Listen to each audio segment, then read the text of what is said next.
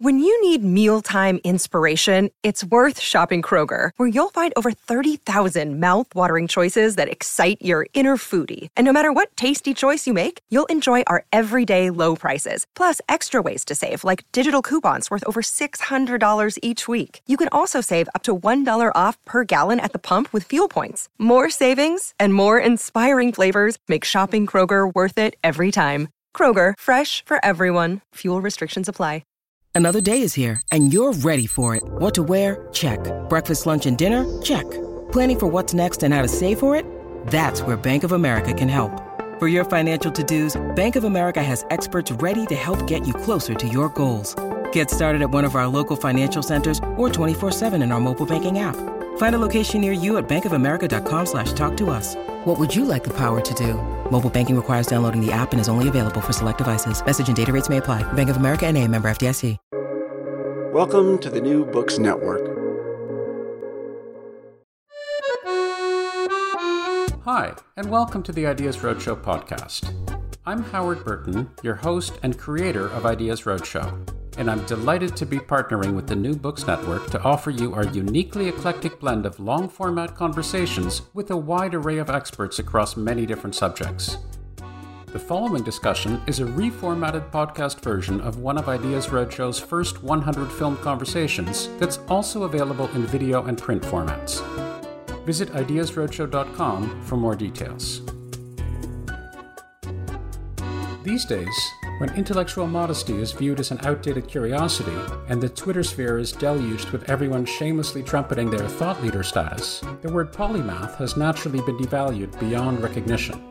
Well, words change, of course, but one of the truly unfortunate consequences of living in a world replete with self-proclaimed geniuses lurking behind every corner is that those very few who are truly exceptional are often not given their proper due. So take a moment to listen to the wonderful Freeman Dyson, the polymath's polymath, who sadly left us in February 2020, in order to remind yourself what a truly exceptional human being is capable of doing in one lifetime. We have met once before, and you probably don't remember because it was not a terribly significant event for you, but it was for me. I'm guessing you don't remember, so I'll just keep going. I don't. So this was back in 2000, and I was going on a little tour of various places because I was tasked with this rather odd job of building a physics institute, and I didn't have any idea what I was doing. And so I wanted to talk to as many wise people as I could about what sorts of things one should do if one is building a physics institute. Everything from how to structure it to how to interact with the surrounding community, of course, research areas, interaction with the wider non-academic world, and the whole nine yards.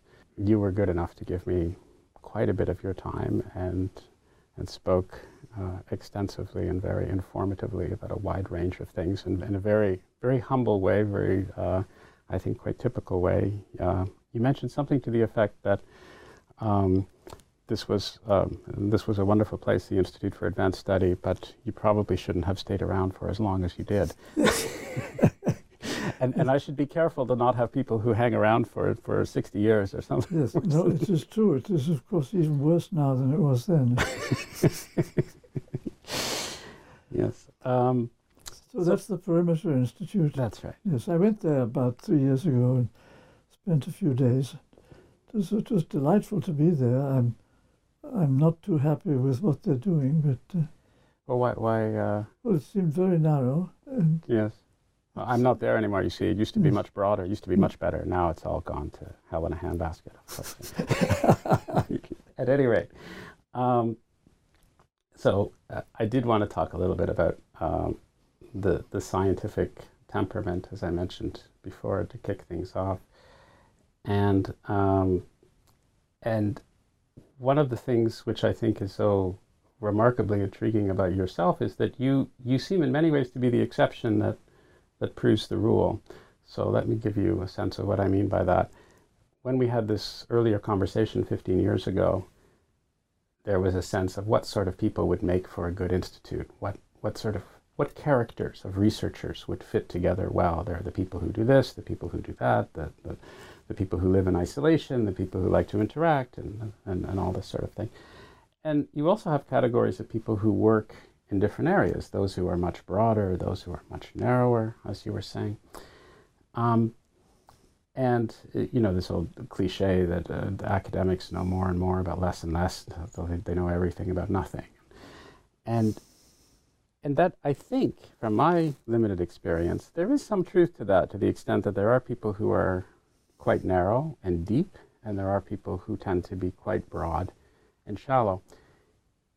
You seem to be the exception that proves that rule, and you're the exception insofar as I can tell, because you are both exceptionally broad and exceptionally deep. I'm not exactly sure how you manage that. So you're going to say no, but I'm going to come up with a question. But this is my sense, that somebody who has made seminal research contributions to so many different areas of physics, from, of course, quantum electrodynamics, quantum many-body systems, all aspects, different aspects of solid-state physics. Then you go off and you're involved in building spaceships. You do interesting work in biology. Of course, your core upbringing was in pure math, and I just I should come with a question rather than this hagiography. But it strikes me as remarkable that you're able to combine an incredible intellectual breadth with such intellectual depth. Am I completely off base here? Do you view yourself this way at all, or do you view yourself as atypical in any particular way? No, I think what is different about me is that I've had two quite separate lives, and so my life as a scientist, which has been very conventional. I mean, all I do as a scientist is old-fashioned mathematics, and it's applied to different problems in different areas, but it's essentially the same tools. So I'm a sort of a good old-fashioned 19th century applied mathematician, and that's what I do professionally. Then on the other side, I'm a writer, and as a writer, I have a totally different point of view. I'm interested in lots of different things. I don't try to be deep. I try to be broad, and so that's why you see both sides, and it looks unusual. Well, I disagree. So here's why I disagree, because I want to get to the writing side and the broader socially relevant side, if you will. But let's just stay with the science for a little bit. So within, if you look at the contributions that you've made within physics, and the contributions within mathematics alone, that seems to be a rather large spectrum. Rather than try to engage in this ridiculous argument that I'm not going to win anyway, even though I'm convinced that I'm right, let me give you an anecdote of something that happened to me this morning. So I had the good fortune of having breakfast with one of your colleagues, who shall remain nameless, and I said to him, is there anything that you would like me to ask Freeman when we have our conversation? And he said, he thought for a while, and he said, yes, ask him how he does it. So this isn't me. This is actually one of your colleagues. But anyway, enough of the hagiography. Let me be a little bit more specific, because in the recent biography, which came out just several weeks ago, I think, of you, there is something I'd like to check up on, which I think is relevant to all of this. So there was a sense that in this biography that as you were working on your work in quantum electrodynamics, you were, so I'm paraphrasing, but correct me if I'm wrong, but there was an understanding that you were trying to finish off the theory in the right way. And for me, the understanding of what finish off the theory in the right way is you look at this expansion of all these terms, and these terms should be converging on something. There shouldn't be a divergent series. It should be mathematically converging on something. And you were convinced that, in fact, that they should converge. And then later on, you recognized that no, they do not converge. Right.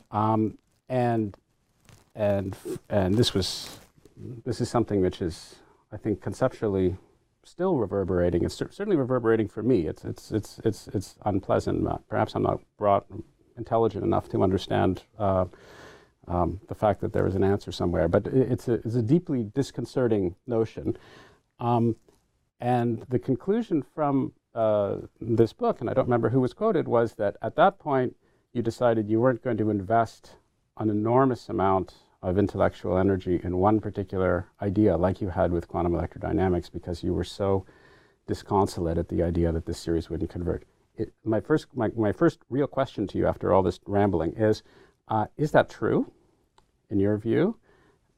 So let me just ask that. Is that true? And to the extent that your disposition changed, that you decided, no, consciously or unconsciously, I'm not going to devote as much intellectual energy towards one fundamental issue anymore like I have with this, because you were so disconsolate at the idea that this series didn't actually converge.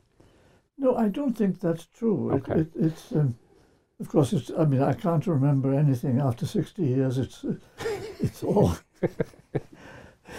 I have just to make it up because I can't really remember. Sure, make it up. Yeah, no one will know. But no, what really happened was that I didn't contribute any new ideas to that whole discussion. That, I mean, the ideas were all worked out essentially by Dirac and Fermi, Heisenberg 15 years earlier. And so what we were doing in the 40s was just cleaning it up to make it user-friendly so that you could actually use the theory. And so that was what I was engaged on, was just cleaning up the details. There was nothing new as far as the physics was concerned.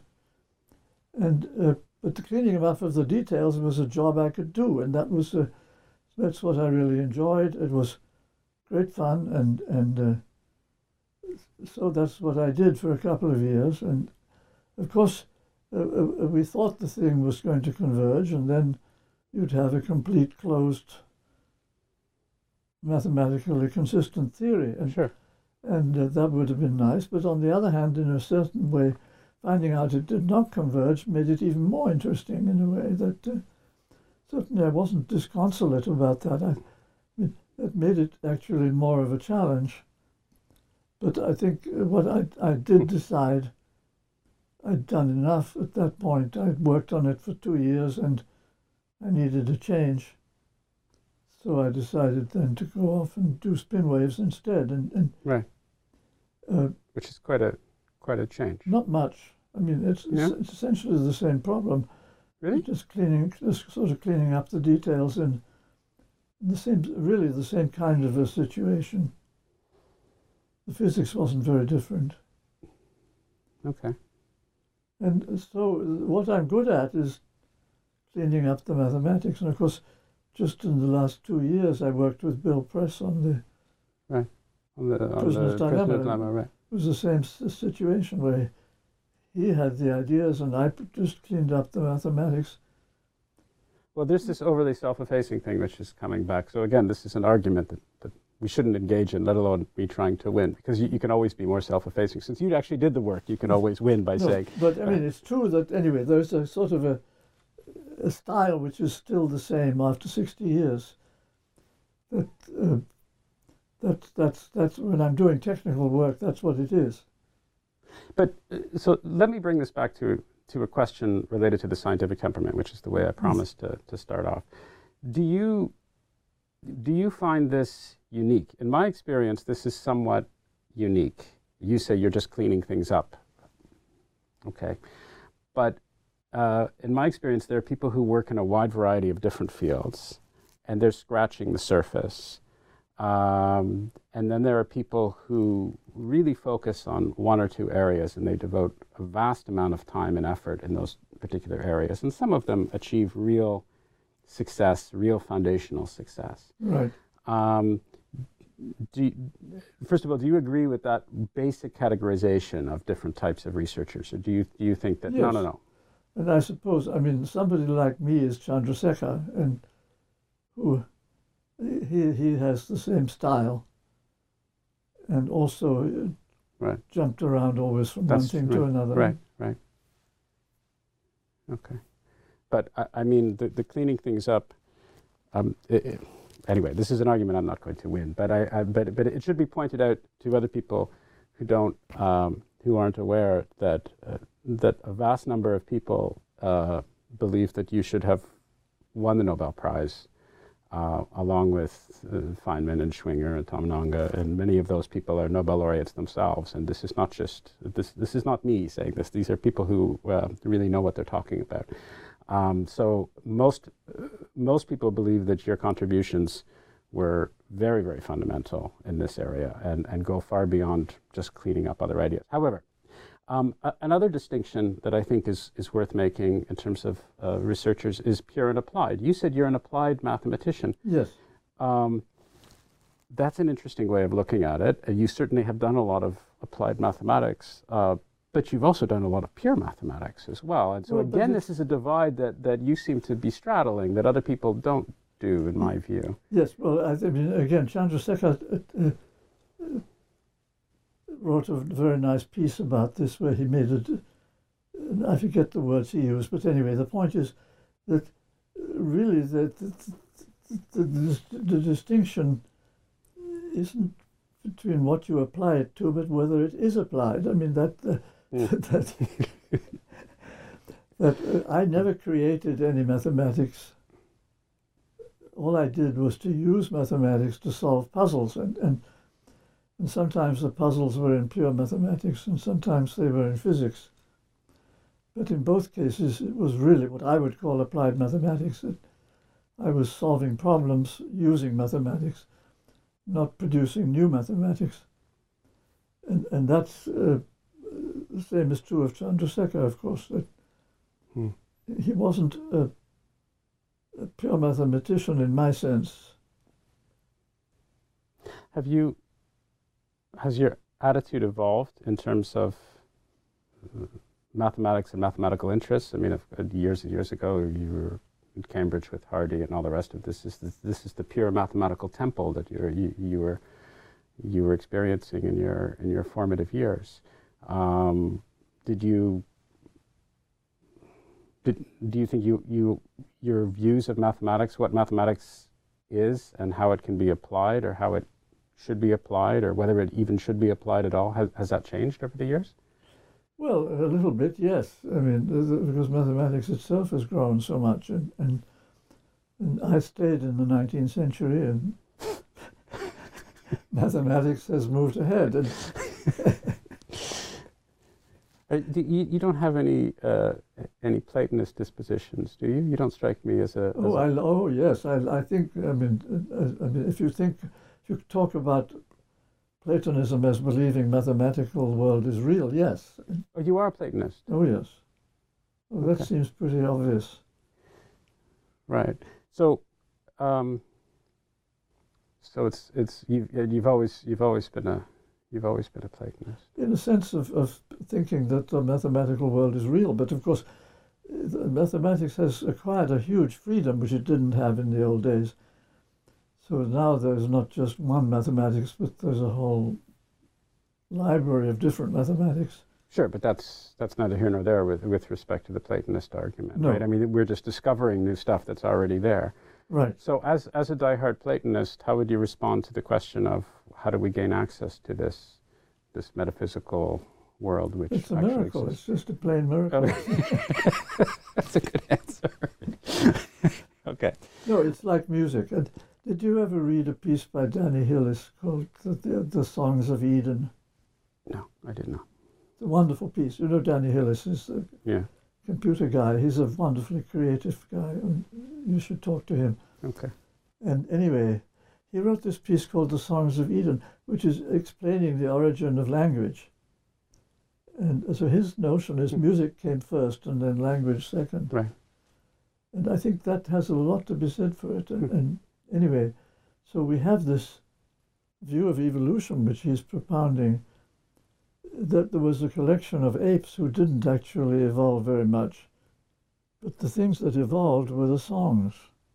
And the apes were singing songs, and so that evolved into language. And the songs had to survive. And the question is, if you're a song, how do you survive? You have to be imitated. You have to find an ape who will imitate you and preserve you for the next generation. And how do you make sure you get imitated? The best way is to attach some meaning to yourself. So the songs had a strong incentive to attach meaning. So the songs came first, and then meaning came after that. Meaning was attached to the songs, so it was gradually became a language. And I think this is a beautiful idea, and something of the same sort probably happened with mathematics. Well, the mathematics in some way came first, right, and then science second. And historically, that's true, of course. The Greeks had mathematics, but they didn't really have science. Let me move to the idea of being a contrarian. Yes, if I may. You're a proud contrarian. But that's in my literary life. I mean, it's not true in my scientific life. It's true in my life as a writer. So you wouldn't regard yourself, a contrarian is perhaps not the right word, but certainly fiercely independent thinker scientifically? No, I mean, I've been on the whole very conventional in the science. Things I do are not particularly contrarian. So tell me more about as a writer, what you mean by that. Well, as a writer, I always like to take the minority view and to provoke the reader rather than just to console him. And so to be an effective writer, one provokes, one is provocative, one. Yes, and so I make a living now by writing book reviews, and which I enjoy very much. It's sort of it suits my attention span. Which is getting shorter as time goes on, and so I read a book and write a review in a couple of weeks, then move on to something else. And so I find that's a good way to keep up with the intellectual life of the times, and also to develop opinions. But scientifically, because there's when as I'm casting my mind back, and you've had interestingly provocative ideas in biology with respect to the origin of life, which was certainly seemed to go against the grain of some established ideas. No, that's true, and of course, but I never did biology. I was just writing about it, and that's a different game. I see. So this is as a hobby rather. It was as a critic, and it seemed to me quite clear that the biologists were missing something. And duality we see in the living world of metabolism and replication, which are two totally separate kinds of chemistry, and it's always taken for granted that replication had to come first, and that seemed to me most unlikely. Okay. I want to get back to that because I want to explore a variety of different issues with respect to your views on biology as a critic, as a hobbyist, call it what you will. But I also had a sense from reading your writings that it's part of being, perhaps contrarian is not the right word, or even a rebel or heretic, or all these words that are thrown around. But it seems like you're advocating a consistent belief that scientists should be skeptical, yes, and scientists should represent consistently the view of an independent thinker. That's part of the scientific perspective. That's part of the scientific training. That's part of what scientists. That's part of the role that they should have in society. Is that a fair? Absolutely, is that yes. a fair statement? And if you look at science today, if you look at physics today, do you have a sense that there are as many independent, bold, original, creative, potentially rebellious thinkers as there were 50 or 60 years ago? No, there definitely is not. No, I would say physics is not in good shape at the moment. Okay. So why do you think that is? Well, I would say it's a historic process. I don't know whether there's anything we could do about it. That physics has become very slow and cumbersome. The experiments take 10 or 20 years to do, and the whole thing becomes more and more sort of like a military operation. And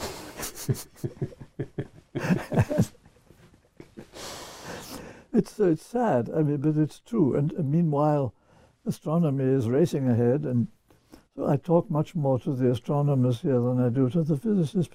Astronomy is just much more exciting. Because of all the data, because of all the phenomena. And one person can actually make a difference. Right. And it's full of heretics, of course. So you think it's sociological driven by the field, because there's so much that's going on in the field and one person can make a difference and there's so much data that attracts those people of that disposition? Yes, so if you're a bright young person at the moment, I would say keep away from physics. It's not something I don't want to have repeated too loud. But oh well, should we strike that one from the record? Maybe. But it's noticeable for me. I mean, one of the many wonderful things about talking to you is you feel this incredible connection with so many people who have passed through this institution, who have passed through other institutions, who have entered the status of legend. You've got just about every famous physicist of the 20th century who you either worked with or you've encountered, and you have philosophers, you have George Kennedy, you have this whole world of people. And it seems to me that if you just look at physics, it was crackling with these incredibly brilliant but opinionated, rebellious individuals, and you get this sense of sparks flying all over the place. People were yelling and arguing, and brilliant, crazy, potentially wrong ideas were being thrown left, right, center, and sideways. And you certainly don't have the sense of that as a bystander looking at the field of physics today. Right. But other fields there are. And those people who had that disposition are going into fields that are better suited towards being able to exhibit that. Is that yes, fair? And a lot of them are now in biology and neurology, of course. And I was over at the Rockefeller University a few weeks ago, and because neurology is jumping ahead now. That's right. And there it's full of controversies. And so I took a strong line there and told them that the brain is analog and not digital, and really they better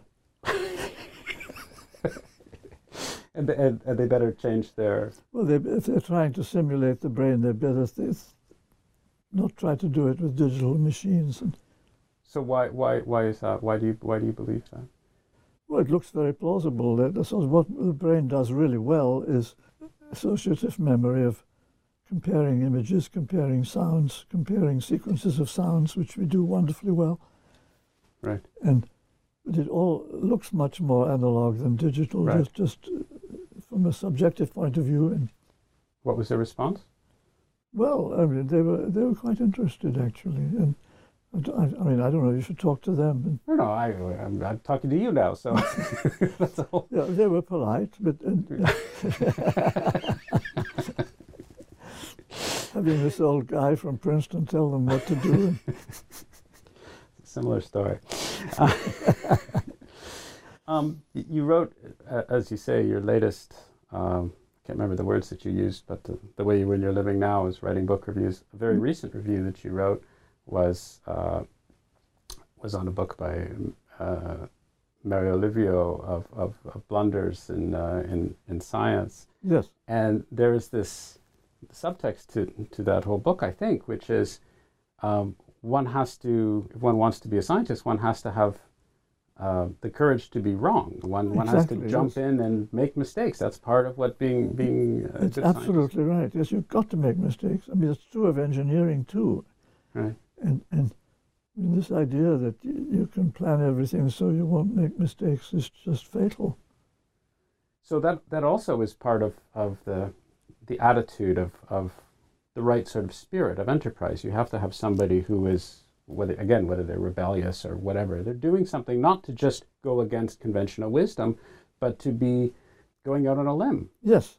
And I'm still not convinced by the argument that because physics, because it's very difficult to have a high energy experiment and all the rest of this sort of thing, that the people who are incredibly courageous or rebellious or potentially contrarian are not necessarily in that field. I mean, one could argue the other thing, presumably. One could say, well, there's no data anyway, so you can come up with this, that, or the other thing. You can come up with whatever crazy theory you want. It would encourage people who are incredibly speculative and incredibly bold and visionary, but it doesn't seem to be. No, well, there are parts of physics which are flourishing. Quantum computing is an example. Right. I mean, there's a lot of bright people in Austria who are doing that, and I mean, Austria has now become a sort of world center for it, and Right.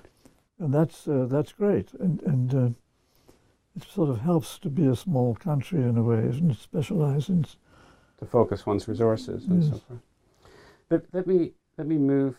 I don't want to be spending all this time on physics because apparently physics is dead now anyway. So we should No, move it's on not to dead. No, there are still great things going on in physics, but it's mostly the small stuff which doesn't get the attention. I mean, the problem is that the public has this idea that it's only interesting if it's expensive, and Right. that's a political problem. Well, that also brings to mind something that you wrote about. Again, we're getting a little bit back to scientific government, but you talked about different classes of scientists as unifiers and diversifiers. Yes. I think, and this I think leads into my next question, which is I would argue is indicative of some unorthodox views that you've espoused in physics, which has to do with reductionism. Most physicists are diehard reductionists. Yes. You are not a diehard reductionist, to put it mildly. Right. So maybe before I start talking more about it, I'll ask you to embellish upon your views of what you think is wrong with reductionism, or why you wouldn't consider yourself a reductionist, diehard or otherwise. Yes. Well, I suppose it's mostly a matter of taste. I like things to be complicated. I'm more interested in the details than in the big picture. I mean, when I like astronomy, but I'm not so much interested in cosmology. Cosmology it sort of tries to fit the whole thing into one simple picture, and I find it's much more interesting to look at these amazingly complicated details which we're discovering all the time. And so I think it's mostly a matter of taste, but it applies certainly also to the relationship between physics and chemistry. That there's, in a certain sense, chemistry is just a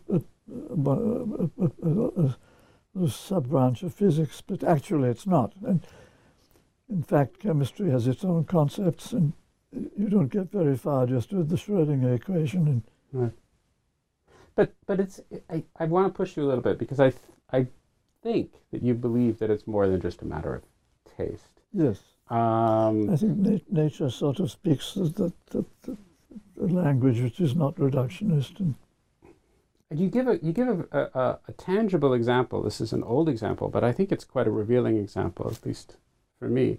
You mentioned years ago when Oppenheimer came up with the black hole solution of Einstein's equations, and Einstein didn't like it, and then eventually Oppenheimer pulled back from it a little bit, the significance of it. But for you, that was and of course for most people, well, for everyone, I think it's now recognized, that was an incredibly important event. Yes. To understand nature, to understand the world through these things. And this is a case of a particular example, rather than looking at it from a holistic, general framework. I mean, you don't just need the equations; you need to understand the solutions. Right.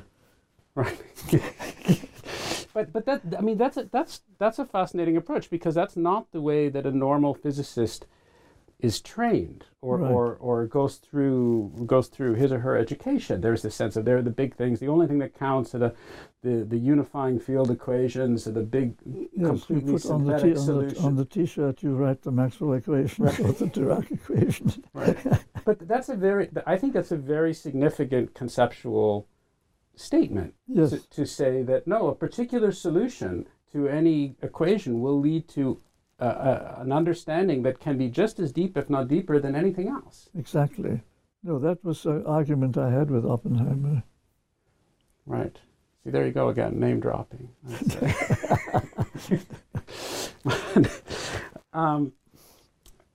let me ask you a few other questions about physics. And this is perhaps this is me just indulging myself, but there you go. So, and maybe I'll go for the two the over glorified questions, but I'm going to ask you anyway since I'm sitting across from you. So the anthropic principle. Yes. What are your thoughts on the anthropic principle? I hate the word.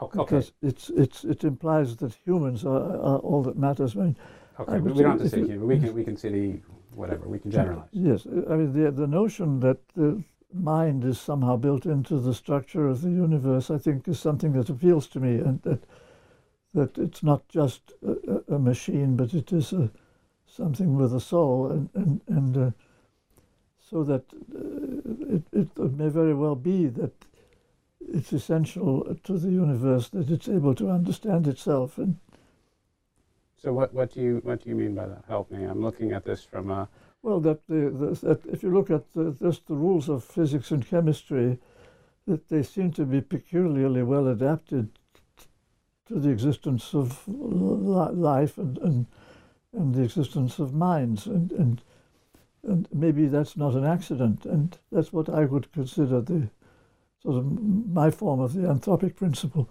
But not that the universe was designed for us, right, but it was designed in some way to be aware of itself.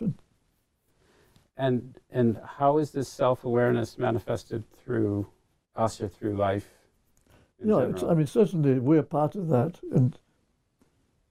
but also there's this remarkable fact that the individual atoms have free will, and which is something which seems to be very much built into the structure. That, I mean, quantum mechanics really works and tells you every atom is in fact free to do whatever it pleases. And okay, you're saying hold. I want to come back to this. Let me back up a little bit, because there are a lot of concepts that are coming at once, at least to me. Let me go to this idea of mind. Yes.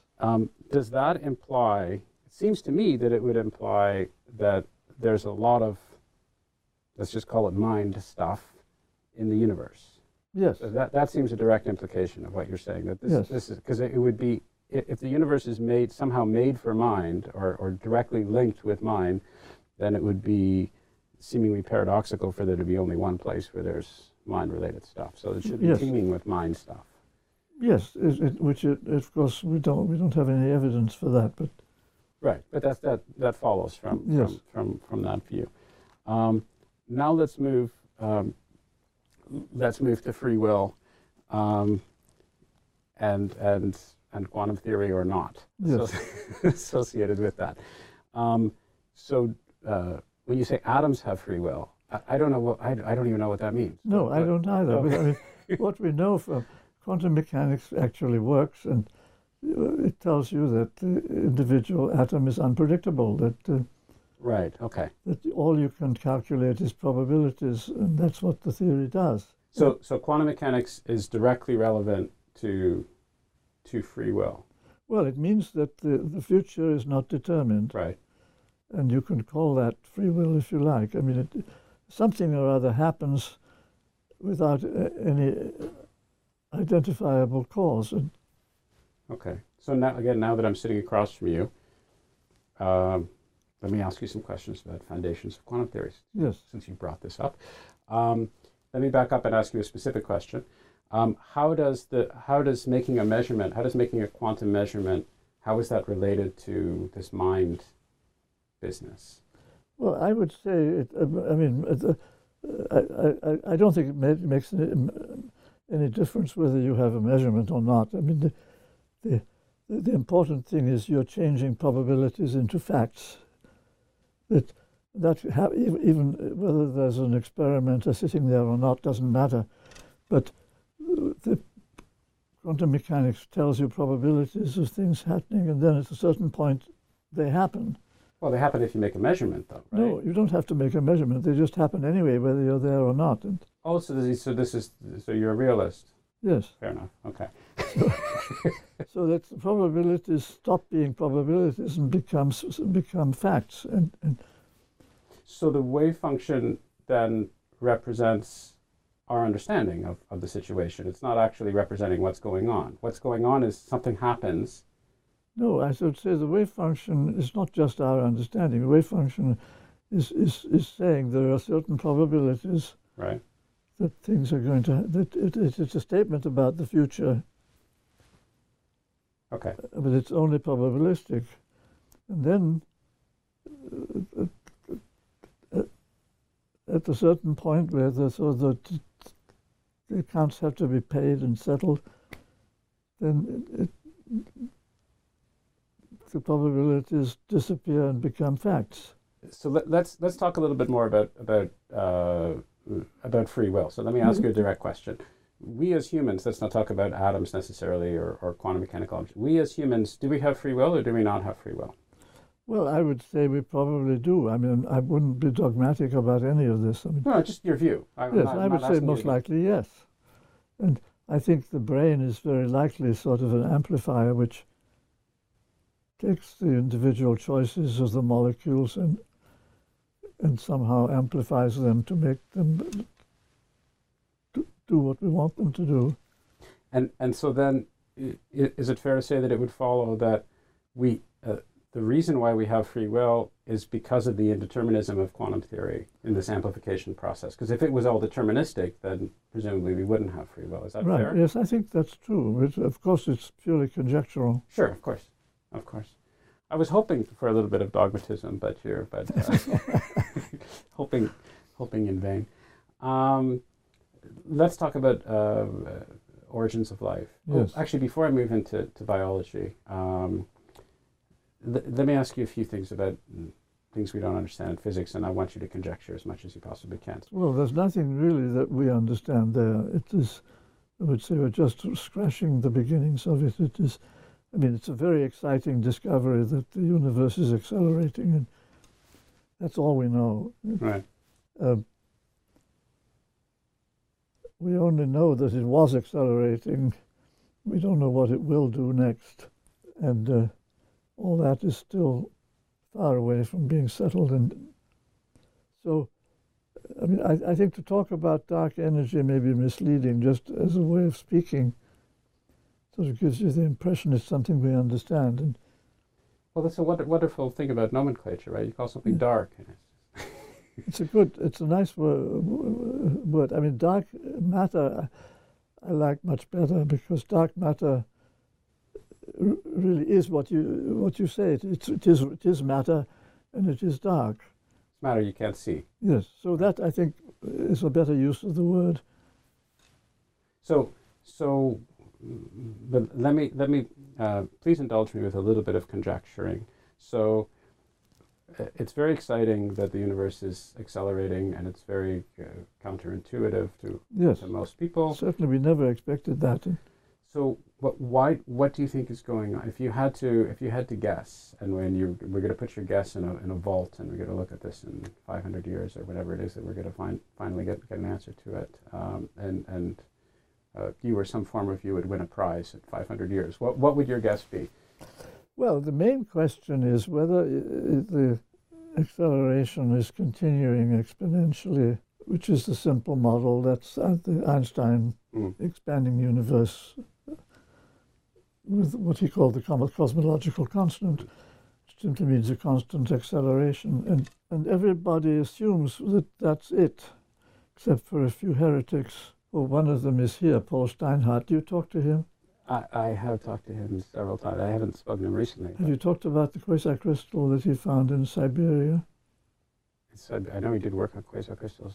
I didn't know anything about Siberia. Oh, wonderful. It's a marvelous story. I mean, it's a real adventure story. I mean, just quite amazing.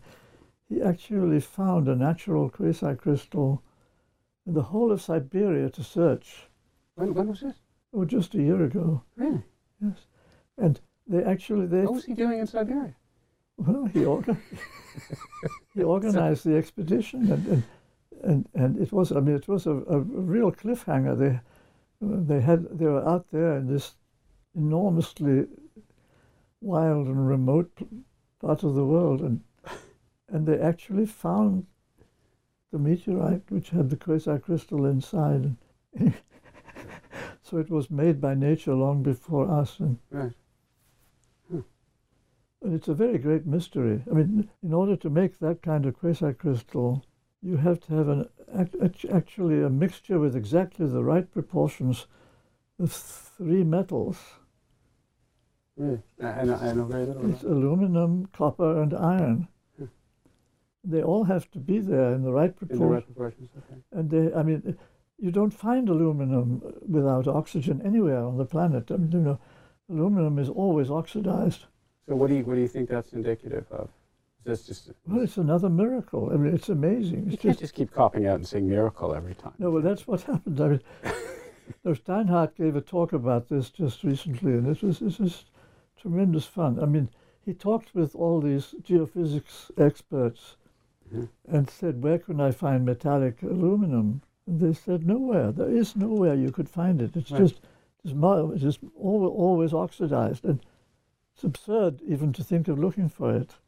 That's what the experts told him. So he went and looked for it. And Anyway, he found it. found it. It is just an amazing story. And it all depended on some guy who had been in Siberia who had found a piece of this stuff long before, and they didn't even know his name. And it was a huge detective work. When did he find it? I don't... Oh, about 20 years earlier. And so, anyway, it's a long story, but I should go talk to him, I guess. you must talk to him. I mean, it's an example of physics which is really just still going strong. And So the message I'm getting from you from a physics perspective is, correct me if I'm wrong, pay attention to something analogous to the solutions to these equations. Pay attention to the data points that are outstanding, the things that are unexpected, rather than look for some giant synthetic overall solution. Yes, I mean, the whole quasicrystal business was like that, of course. I mean, it started with Penrose and Right. and just finding things that nobody expected. And so if you were,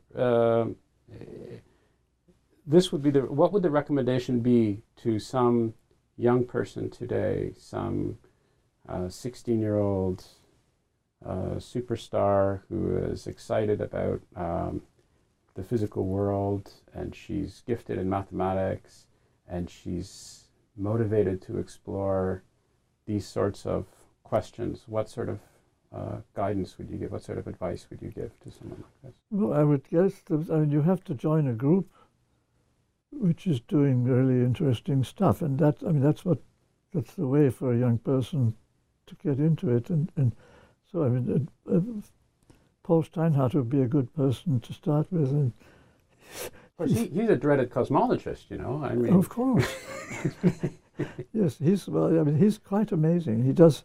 I mean, everything he does is exciting, and well, this is turning into the Paul Steinhardt show. Yes, he has. I mean, it's true. I mean, I would say he's one of the real heroes. And good to know. Let's talk about biology. Yes, if we may. And let me ask you to speculate, but speculation based upon an awful lot of previous thought and work and conversations and ideas about the origin of life. yes. Let's start off with how we'd even define life. I don't. All right, that's not too bad. I mean, defining things is what lawyers do, but not scientists. Okay. So when I say life, what sorts of things am I? Well, let's not define it. Let's. This is my legalistic instincts, I guess, coming to the fore. How do you think life might have begun? However, it's defined, broadly defined. Yes, well, I tend to think of it in terms of the experiments which have already been done of little inorganic globules of iron sulfide and various other minerals which make little bubbles, and so you get something that looks like a cell, except it doesn't have anything inside. Mm. And it might just be an oil drop or something like that. And then you start adding chemicals to it. And if you have a situation where there's a mixture of chemicals confined in a little droplet, and then maybe it does some interesting things just by random chance, and you start getting a collection of molecules that are bigger than the others, and they tend to stick inside the globule, and so it becomes something sort of a crude approximation to a cell. Right. So it seems to me that's what I would picture as a reasonable way to start, and that it's essentially a confined space with a lot of chemistry going on and a huge amount of randomness. So nothing should be well tuned or exactly replicating. And so it reproduces itself just by splitting up from time to time. So that reproduction presumably doesn't have that to begin with. So how it actually does that splitting up, there's no algorithm for that. There's no message. There's nothing encoded at this point. It's just purely statistical. Yeah, that imagine that it suddenly it gets hit by a raindrop or something, and it gets split in two, and then the two daughters will have then the chance to evolve, and then it'll split again when something hits it. And so your particular beliefs and approach, how does that square with what a lot of biologists who are working on these types of things, is that in accordance with their views, or it's not? It's absolutely opposite. I mean, what they do mostly, I mean, not all of them, but Manfred Eigen, of course, was the leader in this business, and was also a physicist. But anyway, I mean, according to the Eigen view, there was something called the RNA world, where you had these RNA molecules which exactly replicate, and somehow or other, by a miracle, they start replicating. So they were there before, and then they have somehow to have been there before, yes, but that's all left completely vague. And then so they attract other things to themselves and then build up the rest of the apparatus. But as a general rule, most people still subscribe to that, or most practicing biologists still subscribe to that. Well, at least that's the way they talk. I mean, you don't know what they really believe. But there's always this talk about replication is sort of the essence of life, and so it had to come first. And I see. So almost by fiat, right? Yes. They're doing, but it doesn't. And I think it was a late phase. You had life of a kind which was going on quite happily, and then you had a parasite which was RNA, and which learned how to survive as a parasite. But and this RNA would have just arisen randomly, presumably. Not random, because you have this interesting substance ATP, which is. Yeah, I mean, ATP is the link between the two worlds. And that ATP is the energy carrier in all our cells. It's we live on ATP. It's actually a nucleotide, that's the link between the two worlds. It arose in some way, it arose out of this metabolic system, the old system without replication. It discovered that there's this particular molecule which is good for carrying energy around. So it started to depend on this ATP, this particular molecule, to carry energy. That happens just by a happy accident to be one of the components of RNA. So you could have these primitive cells which just happen to be full of ATP because they're using it for energy. Okay, so that's how RNA can get generated. So the RNA then grows parasitically. I see. Using this ATP as the raw material. So that's what you meant as a parasite. That was. Yes, and that's my theory as far as it goes. Okay. So why don't these damn biologists take this stuff more seriously? I mean, Well, because RNA is such wonderful stuff to play with, and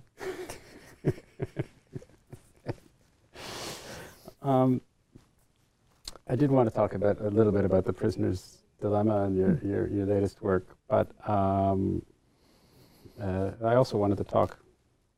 Gosh, I wanted to talk about all these things. I wanted to talk about your views about experimentally detecting gravitons, but let me move away from this, because I think, for the time being, at least, unless you're heartily excited to go back, because I think it's getting a little bit too specialized. I'd like to generalize a little bit more and talk.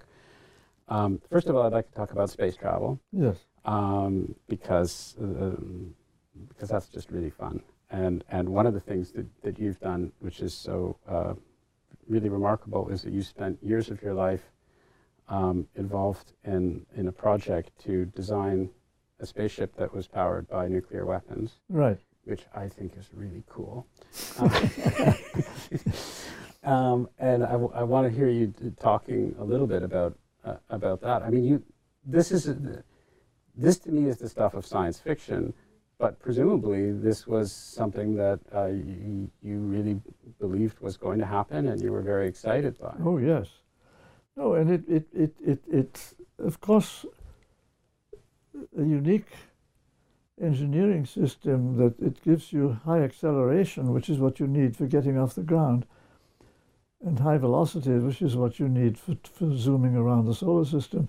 It's the only system that has both. Right. And so it means. So with one ship, you could take off from the ground and go anywhere you want. And so it would have been a great deal simpler and cheaper if we could have gone that way. And so it had all kinds of technical advantages. I mean, the fatal flaw, of course, was the radioactivity. Right. And couldn't you have had a hybrid system that would have started off with chemical rockets that would the payload just have been too heavy? Is that how? Yes, that would have been totally defeated the point. Okay, but just in the middle, just to get out of the atmosphere until you can start. But the getting out of the atmosphere is. I don't know the numbers. Yes, getting out of the atmosphere is really that's the tough part. The economic, from the point of view of economics, that's what it really costs you. And so anyway, no, you have either to do the thing from the ground, or else it doesn't make sense. Right. And anyhow, the radioactivity, unfortunately, just makes the things unacceptable, and that was pretty obvious from the beginning, except at that time it was just a sort of rather brief period when the United States and Soviet Union were detonating about 100 megatons a year, right. and nobody seemed to mind, and it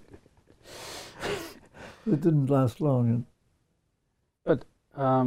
But this has been a long-standing dream of yours, right? Interstellar travel, or at least not interstellar. Well, now we have much better ways, of course. But you must be quite. It must be somewhat depressing, I would think, for somebody who was involved in such an ambitious and exciting project in the 50s, for designing rockets, to look at what's happened in terms of technology and political will towards space exploration in the intervening 70 years. I mean, you probably didn't think that this was where we were going to be in 2014. Well, there are two completely separate enterprises in space, which and there's the unmanned program, right, and there's the manned program. I mean, the unmanned program has been spectacularly successful, and it's going wonderfully well. And I mean, the fact is, we can do with 1 ton of payload far better science than we would have done with 1,000 tons using Orion. I mean, because of the instruments. Right. And the instruments have just improved by many, many orders of magnitude. And that's what we did not foresee, that this whole idea, I mean, we were going out there like Darwin and the Beagle, with trumping around Mars and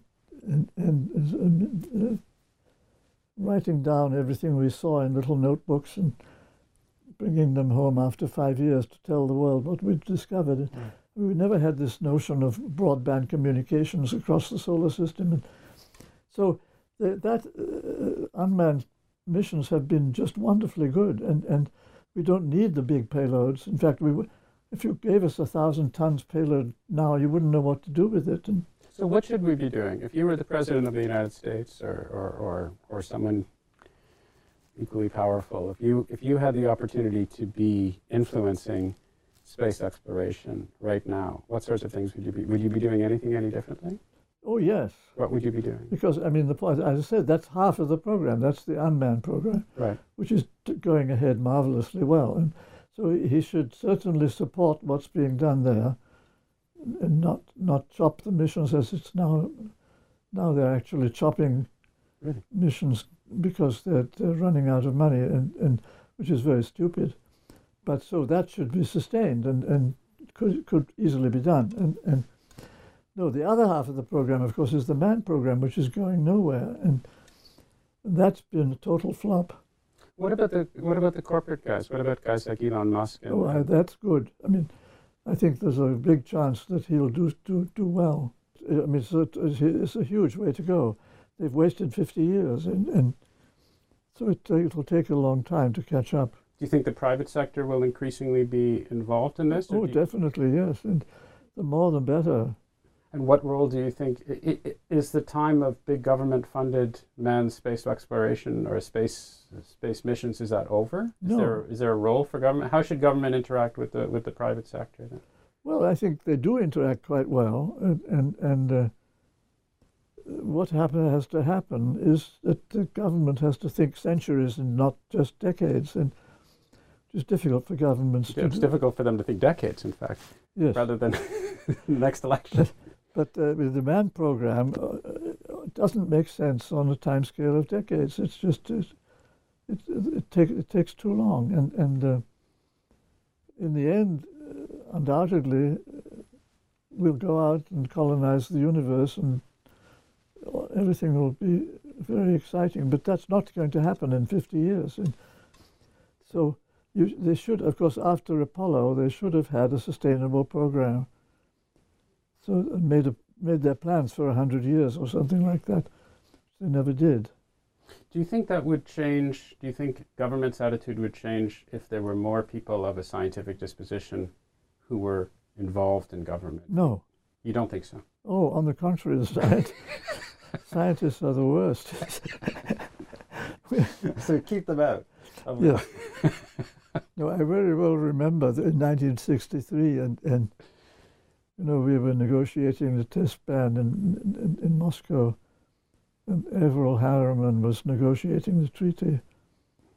And I was a scientist then at the Disarmament Agency, acting as backup to the negotiations. And so we generously offered to send some scientists to help him in Moscow. And he said, no, please, no scientists. If you want a treaty, keep the scientists away.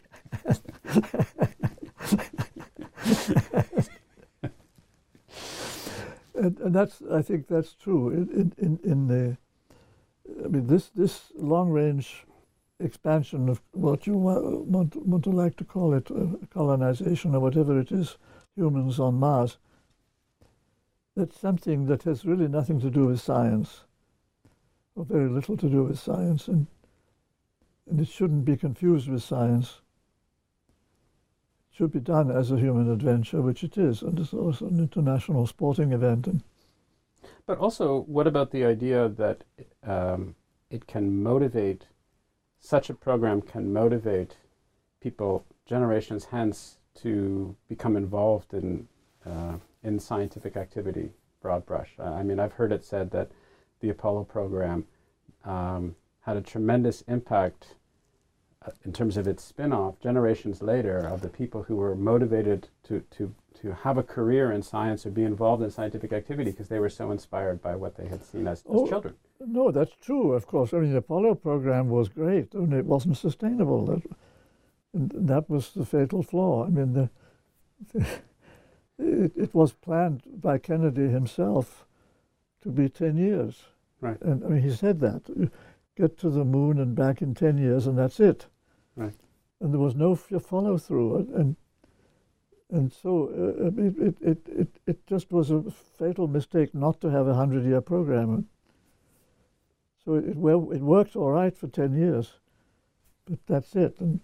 But if you take the long-term view, as you said, of centuries, of maybe even millennia, we're going to get there unless we Yes. blow ourselves up, presumably, right? I mean, That's, of course, what I'm talking about. I'm just writing just right now a chapter about space program, and of course, what I'm preaching is essentially go back to Tsiolkovsky, and don't know if you know Tsiolkovsky's book. No. It's called Dreams of Earth and Sky, and he set the program. That's why the Russians have always been good, and Tsiolkovsky is their big prophet, and he had all this in his head. Well, the book was published in 1895, and long before anybody else. And H.G. Wells, of course. I guess he would be maybe the Russian equivalent of H.G. Wells in this, to this extent. Would that be fair to say or not? Well, he was much. No, well, Wells never really took space travel seriously. Maybe Jules Verne. Maybe that's what I was thinking. Yes, well, I mean, both of them, of course, were good writers. Right. But Tsiolkovsky really understood what you had to do. I mean, he wrote down the equations. He was Oh, really? Oh, yes. Tsiolkovsky really understood the problems, and his little book has equations in it.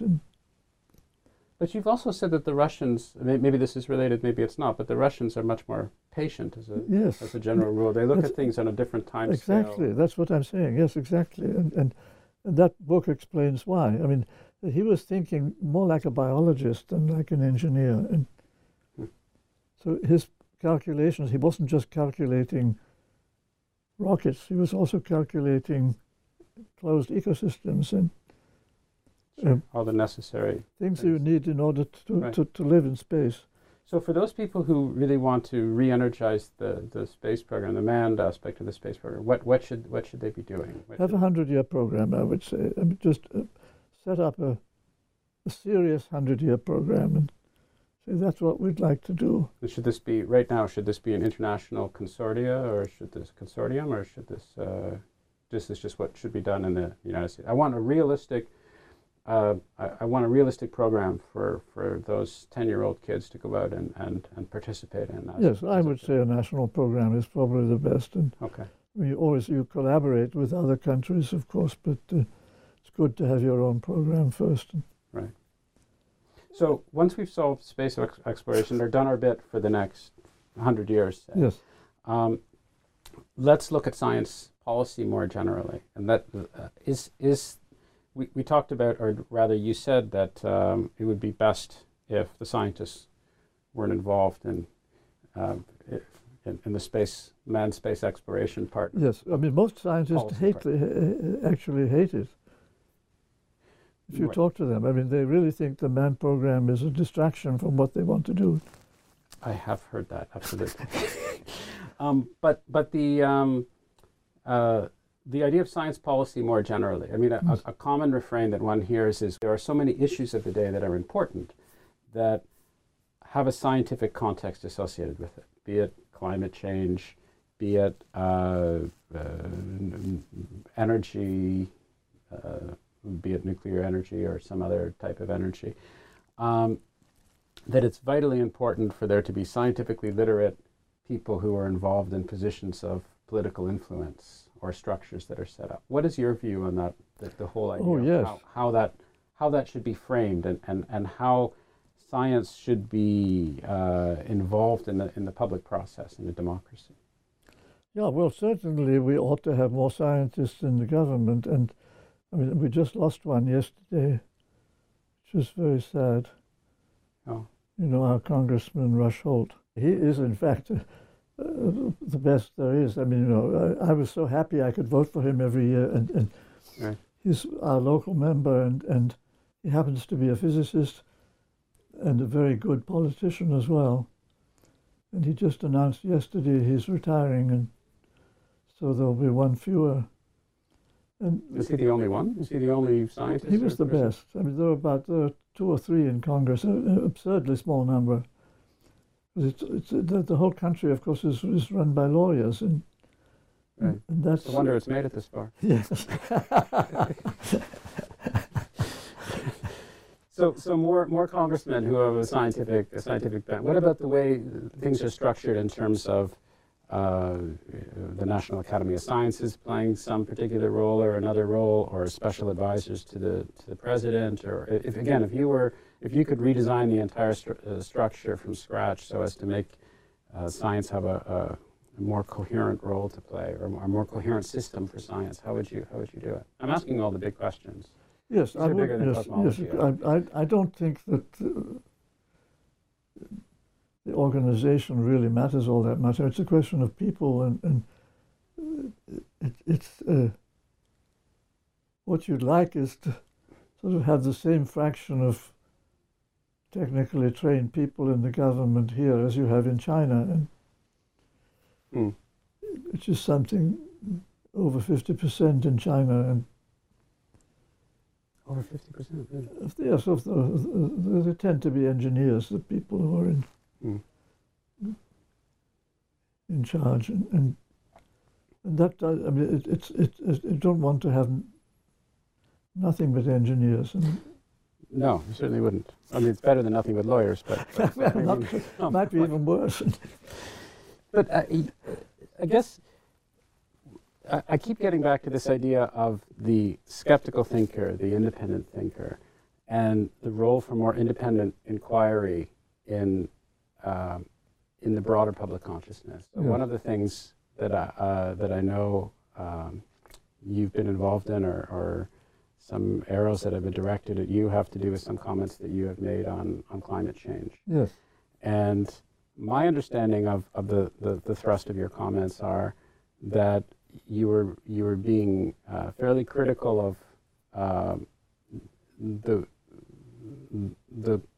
full quality of the science and the computer models that were generating the results, the conclusions that were made, and also not necessarily being sufficiently rigorous in examining all possibilities such as CO2 in the biosphere and so forth. That was my sense of right. of what you were saying, rather than being slotted into Dyson climate change denier, or Dyson climate change skeptic, or these sorts of ridiculous categories that people like to throw people into. So the message that I took away is, well, hang on, we should be a little bit more careful. We should look at what the calculations are actually doing. We should look at the computer models more skeptically. Is that a fair assessment of where you were coming from? Yes. And have you been frustrated by the response that was directed your way, or was that expected, or both? Yes, I mean, I don't care particularly. I've been very, very lucky that I don't read most of the blogs, and well, it's not luck; it's will, I think. And the people who write to me the old-fashioned way, which is I enjoy when they are critical, and they write. I get a lot of email correspondence, which people who argue about climate, and so on the whole, they're always polite and. But I mean, I guess my frustration as a bystander is, I look at this and I say, this is a complicated problem. This is a problem. This is a very complicated system. I certainly don't understand it. I'm not completely convinced that anybody understands it, but it's a very complicated problem with all sorts of different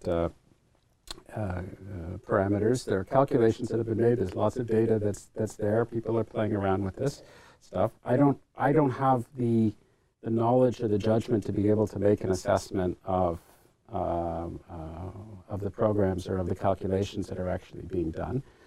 But I know enough to be skeptical when, as soon as somebody says anything that pushes back against whatever conventional wisdom happens to be, they are anathematized one way or the other, especially by the mainstream media, who I have absolutely not the slightest doubt knows absolutely nothing about this whatsoever. So that causes me some level of frustration on the outside. No, I share that completely, yes.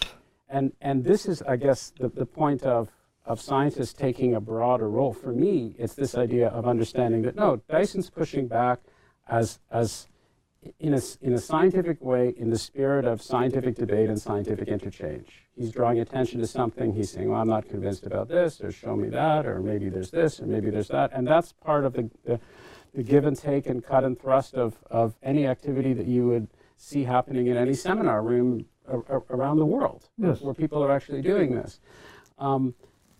But it doesn't fit in very well with the 24-hour news cycle, broad headlines, people slotting things here and slotting things there, which doesn't matter in most policy cases, but does matter, I think, when you're talking about something that has a significance to the world, or has a potential significance to the world, that we should take it more seriously. We should be a little bit more open-minded.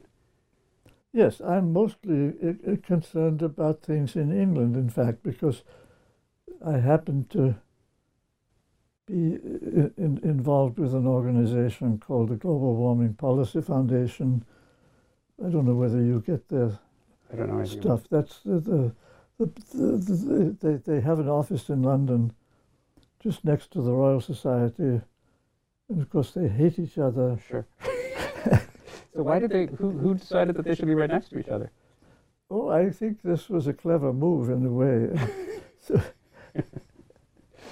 So when dignitaries come to the Royal Society, they're easy to waylay. Anyhow, so the fellow who runs this global warming group is Ben Pizer. And so he's a reputable, I think he's an engineer. He used to be professor in Liverpool. He's now full-time sort of self-proclaimed climate expert. But I think what he says is mostly right. And that in England, the thing has become much more acute than it is here, because they really are spending huge amounts of money on windmills. And I mean, this is, to me, a real problem, that this huge amount of public money is actually being wasted, and fuel bills are going up very fast, and poor people are being hurt, and it's all because of this ideological notion that windmills are good and coal is bad, but windmills, of course, are vastly expensive, and the more you have them, the more problems they raise, because they are unreliable. And so if you have 5% windmills, that's okay. You can carry over the fluctuations. But when you get to 25%, it really becomes a big problem. And the wind doesn't blow for a week, and then you're in trouble. And right. So England is really suffering because of this. And so that's what makes me more than just scientifically involved. But that's also, it seems to me, indicative of something that you've consistently espoused, which is the importance to look at the bigger picture in terms of human dignity, in terms of raw economics. You frequently invoked the importance of looking at technology as a way of helping people, as a way of increasing human betterment, as a way of being a positive force on society. This is a classic example of some of the comments that I've heard you say with respect to climate change have to do with China, and looking very concretely at the tremendous economic and social difficulties that exist in China, and the importance to well-being of the people who live there in terms of having available energy, and that one should weigh that very much at the forefront of one's mind as one goes about making policy decisions. No, I agree. I mean, of course, I think the Chinese are handling it fairly well, and they're not being panicked the way the British are. But in Britain, there have been 3 presidents of the Royal Society in succession. There was Bob May first, and he was the one who sort of took this extreme position and advised Margaret Thatcher, and that was how the thing started. Really? Back then? I didn't realize that. And then there was Martin Rees, who is a close friend of mine, but equally dogmatic. And You have dogmatic friends? That's hard. And then now there's Paul Nurse, who's a biologist. And I had expected he might moderate their activities, but he has not. He's just as, it's become, since he became president, he's just as dogmatic as the others. So it comes with the territory somehow. yes, somehow it does. And I think that the Royal Society has really behaved badly. But as I'm an American, not British, I don't take part in their internal debates. I thought you were a citizen of the world, Freeman. But it's interesting, this idea of technology and used for the betterment of mankind, and science used for the betterment of mankind. For me, I recently learned from a previous conversation I had with somebody who was an expert on C.P. Snow and the two cultures debate with Snow and Leavis and so forth, which forced me to actually go and read C.P. Snow's lecture. And I was amazed to discover that rather than a diatribe merely identifying the difference in temperament and knowledge between those of a literary humanities persuasion and those of a scientific persuasion, a fundamental thesis of Snow's argument was that science should be used for the benefit, for the betterment of mankind, for the benefit of mankind, and we ignore that at our peril if we wish to aid the planet and to relieve the massive amounts of poverty that exist globally, and that there is a moral right that we have to embrace and adopt scientific methodology and technology and scientific techniques in order to better our fellow humans on the planet. And that was really the thesis of the two cultures, which I was completely unaware of because I hadn't read it, of course. And it seems to me that that is a vein which runs through much of your writings, yes, and much of your beliefs as well. Oh, and, very much so, yes. And it's interesting to me that I also read that that you, in fact, were, during the Second World War, recruited into Bomber Command because of C.P. Snow. Right. So the wheels, and there is an English link to this. I mean, you can't deny your English heritage, as it were. Oh, no, I feel very much at home in England, but so politically I don't want to be trying to push the Royal Society, because, I mean, since I am a foreigner, I'm not in a strong position to do that. And did you have to give up your English citizenship? I didn't have to. I was delighted to. Oh. The Queen, the Queen declared my kids to be bastards. And when did this? That's of course a private question, but it was. This wasn't in the biography that I read. You see. So anyway, no, it was. It was a completely stupid business. But so Esther, our oldest daughter, right, was actually stateless for her first 12 years. And that was very troublesome. I mean, to have a stateless kid really makes life difficult. And so we had to have a visa for every country we went to, which just takes a lot of time. Oh, it's horrible. Also, emotionally, presumably, it plays a role. Oh, it was a joke, in a way, but anyway, I was so happy when I could say off with you to the Queen and off with their head, as it were. I formally abjured all loyalty to all foreign princes and potentates. And understandable. It's amazing that you can speak to me as a Canadian who's still a citizen of the Crown, as it were. But anyway, thank you for your indulgence. I appreciate that. No, I love Canada. Of course George was treated very well by Canadians. And oh, he lived there for years. Right? Yes, and he is a Canadian. He's got dual citizenship. And yeah. Well, there you go. Well, we give them out to everybody, though. I mean, you shouldn't. But anyway, I mean, Canada treated those kids extremely well, and he came to Canada as a refugee, essentially. Oh.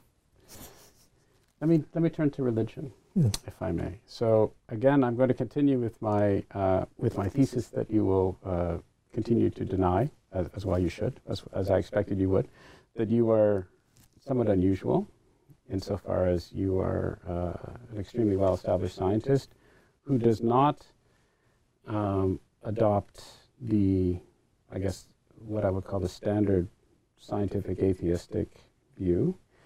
Your views on religion seem to be complex. They wouldn't be standard religious views, I would say, either. But why don't I ask you to elaborate on your religious orientation or views? You made a mention a little while ago of mind and so forth. And we were talking a little while earlier. But tell me what you think about religion, as it were, or your religious views.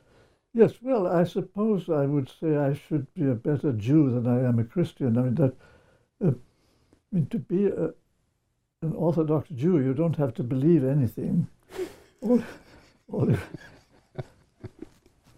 All you have to do is to follow the rules and belong to the community, and that's what the religion really is. It's a community religion, and it's not about belief, and so that's my kind of Christianity. I mean, I like to be attached to a church.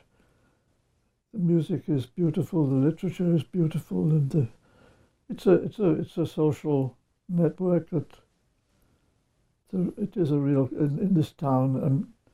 It's the only thing that, in a way, holds the community together is the churches and the synagogue, and I believe there's now a mosque of some sort not far away, but I have never been there.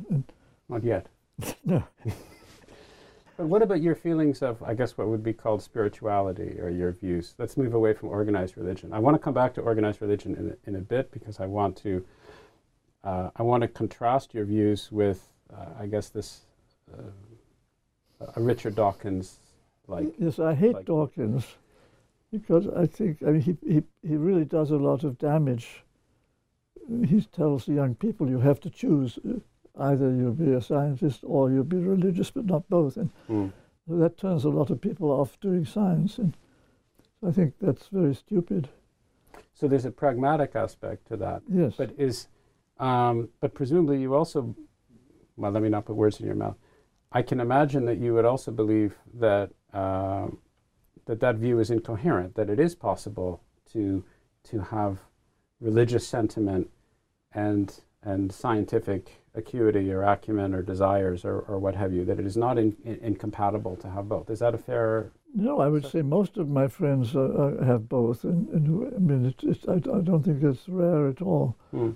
It's just the media always likes to portray the extremes, and so that if in the media it's always the fundamentalists on one side and the atheists on the other, and hammering away at each other. But most of us are just in between, and we can tolerate anything that is not at the extremes. And so, I mean, most of the people in my church, probably like me, I mean, we don't talk about theology. That's not what we're there for. And right. And but I understand that there is the ritual, and there is following the rules, as you say. But what are your beliefs in terms of, as I said before, might be termed spirituality or religiosity, or what are your personal convictions or beliefs in terms of ways of knowing or ways of comprehending the universe that are not scientific? Would that be a fair way to? Yes, and I would say that there's lots of things we know which are not scientific, and religion is only one of those. There's literature, there's just personal knowledge of our friends and children and ancestors, and I mean this whole network of human relations. And there is the sort of feelings of good and evil that we have, and which are not scientific at all. And the whole of ethics is really nothing much to do with science, and so there are all sorts of ways of getting knowledge which are outside science, and that's fine. What's wrong with that? And science is a set of tools, but it's not by any means the only way. So would it be fair to say that you think that Richard Dawkins and his like are having a deleterious effect on society, not just in terms of the number of people who are going into science or not going into science, but just broad brush? Yes, I think so. They give a very misleading impression to the public as to what science is all about. But even going beyond science, this idea that religion should be ridiculed, or there is nothing else. What is called spirituality is simply sloppy thinking or whatever. I'm not necessarily paraphrasing directly, but I think that's the general sentiment, Yes, right? That unless you're pursuing rigorous, rational inquiry, for which there is nothing other than some sort of axiomatic, rigorous scientific thinking, you're just not thinking properly. Yes. And you're superstitious and you're silly, and this is a remnant from an age which we should have long outgrown and is holding us back, and all the rest of this sort of thing. And you would it be fair to say that you think these sorts of sentiments, if followed by the vast majority of people as they hope that it will be, would be catastrophic? Oh yes, I don't know whether it will be catastrophic, but certainly it's a great loss. And right. You see, I was trying to use some hyperbole to inflate the language to get you pounding your fists. So what should be done? Would you have a debate with? Surely you must have had the opportunity to debate Richard Dawkins and his like. No, actually not. And would you go if you were asked? If somebody were to arrange? I'm not sure. It depends what I had for breakfast and no, it's a good way to make decisions. Because to me, a lot of this debate, this discussion, and you alluded to that with your media comment, it's a way of generating a hue and cry. It's a way of getting attention. It's a way of selling books. It's a way of getting on the news. It's a way of provoking some controversy, which it's not clear that it's the most pivotal issue of the day. It's certainly not an issue which is new. People have been wrestling with these questions for as long as people have been thinking deeply about the world around them, and opinions ranging from militant theism to militant atheism have been around for an awfully long period of time. Yes. So it's not really clear what the goal is other than self-promotion. At least that's my sense of things. I don't know if you feel differently. No, I agree. And no, I think there is a real problem with Islam that so many of my friends sort of, not just the Dawkins crowd, but even others, think of Steve Weinberg in particular, who's generally reasonable, but he has very, very strong hatred for Islam, and I think that could be a real disaster. We should really try to understand what Islam is all about. And Islam is a very prickly kind of a culture, and certainly it's not all friendly, but there is something there to be understood, and these people don't even try. That to me is sort of the most pressing part of the situation, that Islam is a case where you really have to understand religion in order to understand what's going on in the world. And vice versa, presumably. I mean, insofar as the religion impacts on the politics, but the politics has impacted on the religion. Yes, very strongly. And so in Indonesia, there's a very different sort of Islam than there is in Tunisia or in Saudi Arabia or what have you. Yes. And well, I guess we agree a little bit too much. I was trying to lead you to inflammatory comments, but you refrained. You see, you're far too wise to. No, that's why I think I wouldn't really want to debate Dawkins, because I think it would just sort of play in the hands of the people who like to portray the whole thing as a shouting match, and it might easily become a shouting match. Is this a fad, do you think? Will this just go away over time? The neo-atheists and the militant atheists versus the theists, and these debates and these traveling circuses and all the rest of that? Or is this going to be with us at the level of inflammatory rhetoric that it now is for years to come?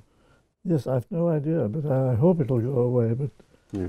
So advice to future generations, first of all. I want to get back to this idea that you should tell people not to go into physics, or at least not the big physics, just the smaller physics that leads to equally deep things. What are the really hot topics of science right now? If you were a 16-year-old yourself, knowing what you know right now, what areas would you would you be very enthusiastic about going into? I think long haul? it's very hard to say. I think I would say neurology. I mean, that looks like being sort of the next big thing to understand the brain, and Right. we clearly don't understand it, and we clearly are getting the tools to study it. And so I think if somebody who's young, I think you have a very good chance. Of course, I mean, I would probably just completely miss what really should have been the right answer, but... Sure, well, that's what speculation's all about, right? Yeah. So neurology, cognitive science, all the rest. That to me looks like the really promising area at the moment. But of course, I mean, astronomy is such fun too, and so if you don't want to mess around with brains, it depends on what kind of skills you have. I mean, I always was more interested in biology in a certain way than in physics. But Interesting. But it happened that mathematics could really do a lot for physics, and it couldn't do much for biology. Not yet. Yes, but so I came 100 years too soon, maybe. But anyhow, so it depends very much on your skills. And what about pure mathematics? Because that was a first love of yours and a continued love of yours. yes, I still do it, in fact, as a hobby.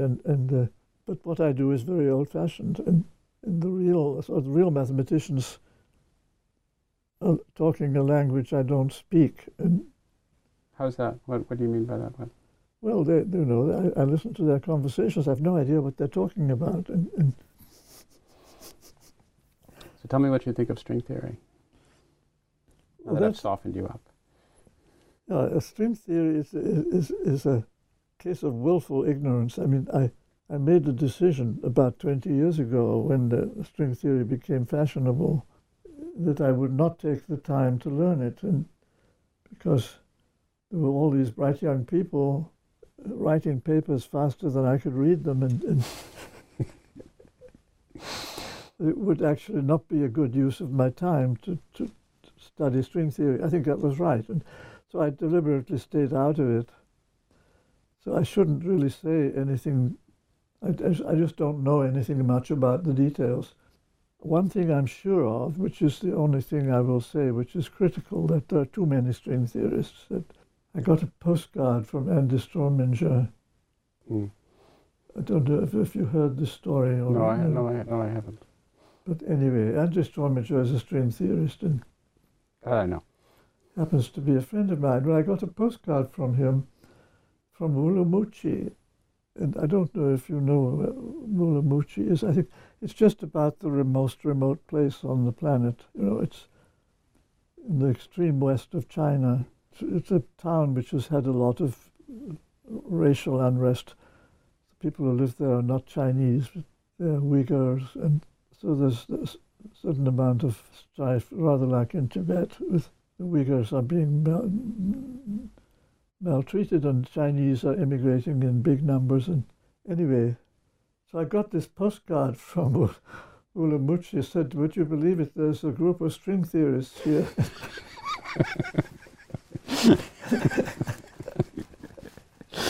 So that's a sign. It's all over the world, and you can't get away from it anywhere. And the reason is very simple: that it's cheap.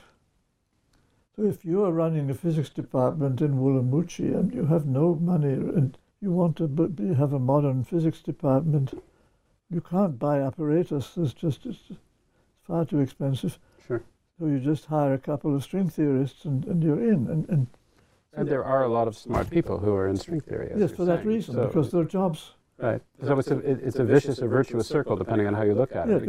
because it's cheap, there are lots of jobs, and because there are lots of jobs, people go into it. And so, but in fact, there isn't enough work for all those people, and I think that's the real danger. That you have about 10,000 string theorists in full time around the world, and I would guess maybe 1,000 could really be contributing, and the situation is very precarious for the other 9,000. Right. So I think that's the real problem to my mind. It's just a social problem that it's been oversold. When you look back at your career, do you have, this is a bit of a cliched question, but this is one of these, the penultimate questions, so you have to ask, is it veer precipitously towards the cliche?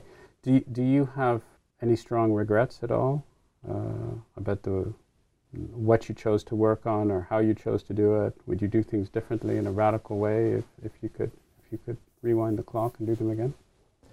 No, I've been so lucky. I mean, I think when I have two talents, I'm a good calculator and I'm a good writer, and I sort of use both of those rather effectively, and I spent the first half of my life mostly calculating and the second half mostly writing, and I'm rather pleased with the way it came out on the whole. And anyway, I mean, I've been lucky, and of course, a huge part of this, of course, is that I always said I have three priorities in my life. The first priority is family, the second priority is friends, and the third priority is work. And so I've never taken the work too seriously, and I think that's a big reason why I'm still happy at the age of 90. And to me, the family always came first, and it's done. I mean, the family has just been marvelous, and I don't regret that. I could have done more in science if I'd paid less attention to the family. So what would you have done more of? Is there anything that you look back and say, this particular area or that, or I left this stone unturned, or? Not particularly, but I'm sure if I had neglected the family... Just in terms of time commitment? Yes, I could have done more, and I might have become an administrator and wasted the time. No, I don't see that. No. Would have been a heck of an institution if you had been an administrator. And the scientific accomplishment or accomplishments, or maybe not even scientific, but let's say work-related, which includes writing, and certainly includes science, but doesn't include family and friends and so forth. Those accomplishments that you are most proud of. Yeah, in some ways, random matrices, and I mean, that was the subject where I think I really made the biggest contributions, and of course it's not important, but important in what sense?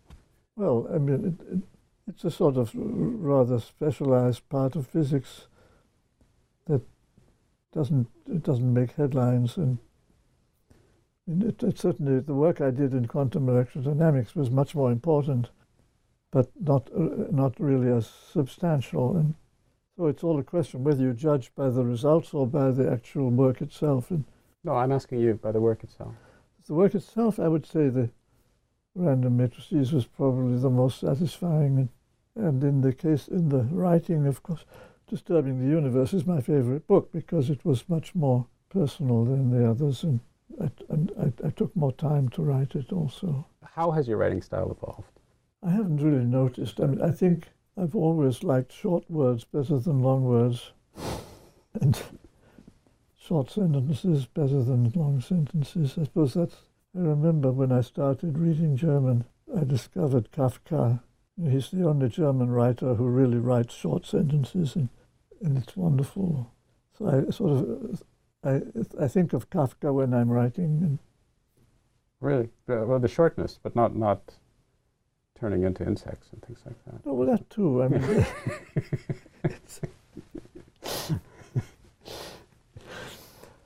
anything I haven't asked? Anything you want to say? Anything that's just gone all over the place? As I warned you that it might, but it's certainly been an enormous pleasure for me. But are there things that are worth commenting on that we haven't touched on? Well, I don't think of it now. I'm sort of squeezed dry, and